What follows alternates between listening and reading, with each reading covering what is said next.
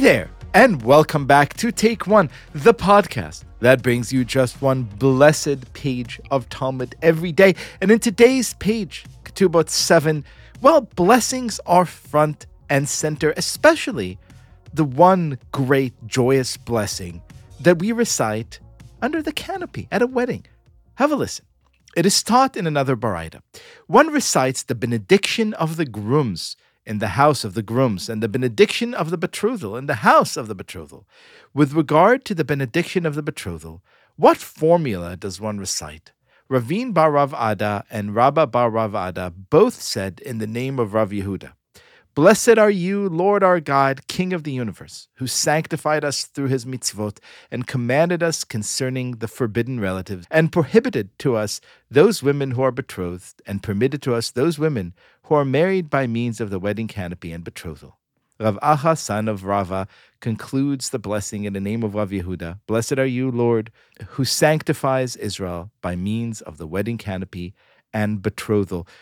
So beautiful, so complicated, and when we encounter on this here show matters of such great beauty and complication, there is one man and one man alone to whom we turn our lonely eyes. He is our teacher and our friend, Rav David Bashevkin. How are you doing, my friend? Liel, what an absolute joy to be with you today. And our listeners may not appreciate this or know this, but we are actually Zooming so I can see you for one of the first times ever. We usually speak by phone, but it feels like when we talk about union, when we talk about relationships, to be connected by video really gives an intimacy and a closeness that we don't normally have. Amen. So I think it's quite apropos. This passage is one of the most foundational passages that we speak about and that we really say under every Jewish canopy. And it's a strange blessing when you think about it. The blessing of Kiddushin, which we'll speak about in a moment what that is, but it's a blessing that basically is thanking God for prohibiting all other forbidden relationships onto you. And it's like a weird thing to say under the chuppah, like when you do your vows, I would think, why not, I don't know, like talk about what this person means to you or what is unique to the person. You know, I love the way you make me laugh. I love the way that you, I don't know, when we go on trips together. Instead, we look at the betrothed and I say... By saying, well, thank God I can't have my neighbor's wife. Yeah, That's exactly. Weird. It's a strange vow, but actually, it really gets to the very foundation of Jewish marriage. Now, many people may not be sensitive to this, but it is at the very foundation of this tractate, which is that a Jewish marriage is really two distinct stages that we interrupt in a traditional Jewish marriage. And we should probably do a full episode just going through every step of the marriage. But the first stage is called Kiddushin, which means to sanctify. When you go to a Jewish wedding, they make a blessing on a glass or a cup of wine, and they make the blessing that we just said. That is called Kiddushin, the sanctification ceremony. Then they usually have like a little interruption when sometimes they read the ketubah, sometimes they have a speech, and then the second part of the marriage, which is the formal, actually nisuin, which means kind of the elevated union of the marriage itself. Why is this the bracha, the blessing that we make on the first stage? Because at the heart of Jewish marriage is this two-stage process in how we sanctify, the literal words of Kiddushin itself, how we sanctify marriage. And that is, we don't go into a marriage and have the sense that this is practical or pragmatic or this kind of like worked out that we're here at the same time.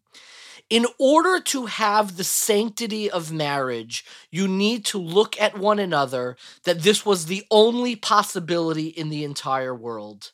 You need to look at one another and almost clear your schedule and say, you are the only person I can be in front of. No one else makes sense. Literally. No one else in the world exists but you. because everyone now is prohibited. A lot of times in modern relationships, we actually find the exact opposite. You and I, unfortunately, model this behavior where, when we want to get together, and we always want to get together, but it's never convenient, it's never easy, and we'll always say to each other, like, let's try to make it work one of these days, and like, it's not going to work because we didn't sanctify that relationship. We didn't clear our schedules where the only people we can be with is this friendship and each other. So if the stars align and we bump into each other and I happen to be in the city, you happen to be in New Jersey, okay, it works out. That's not the methodology for sanctifying a relationship. The way you sanctify a relationship is the first step is you look at each other and you say, I want to create a moment where it has to be you and I. We have to be the only two people who exist. The only way to do that is that first stage of Kiddushin, is where you clear your schedule and say the only person I can be with is you. The only person who exists as a possibility for marriage now is you. And that is the first stage of a sanctified relationship. It's very interesting.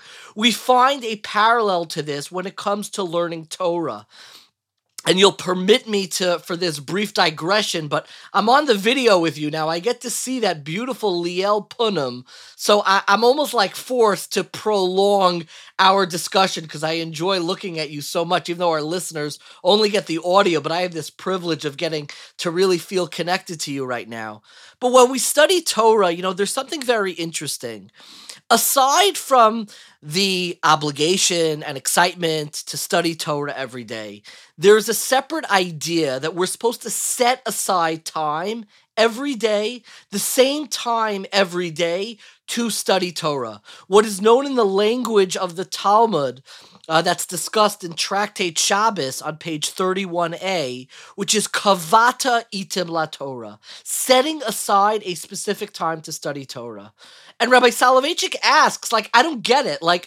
I learn the whole day. Why do I have to set aside time? I learn every day. I finish the daf every day. I listen to Take One. I'm a devout listener. Why, aside from that, I have to set aside a specific time?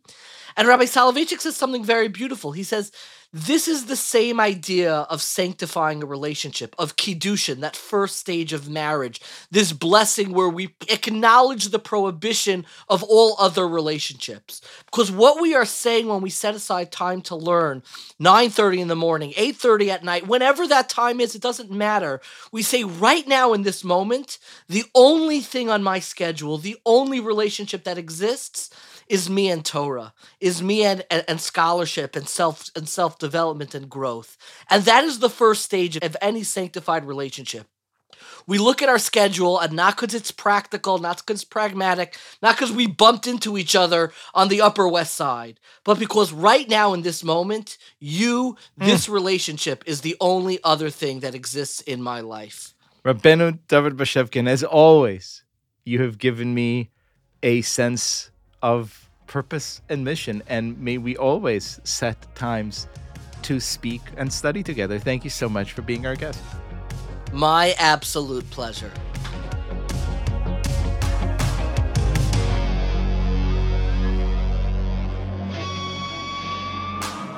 This has been Take One.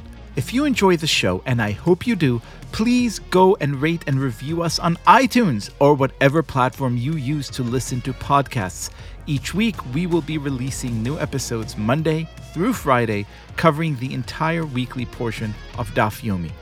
Take One is a Tablet Studios production. The show is hosted by me, Liel Leibowitz, and is produced and edited by Daron Ruskay and Quinn Waller. Our team also includes Stephanie Butnick, Josh Cross, Mark Oppenheimer, Sarah Fredman-Ader, Robert Scaramuccia, and Tanya Singer. For more information, go to tabletmag.com/takeone or email us at takeone@tabletmag.com. You can find us on Twitter at TakeOneDafyomi or join our Facebook group by searching for Take One Podcast. I hope we have made your day a little more Talmudic, and we will see you again soon.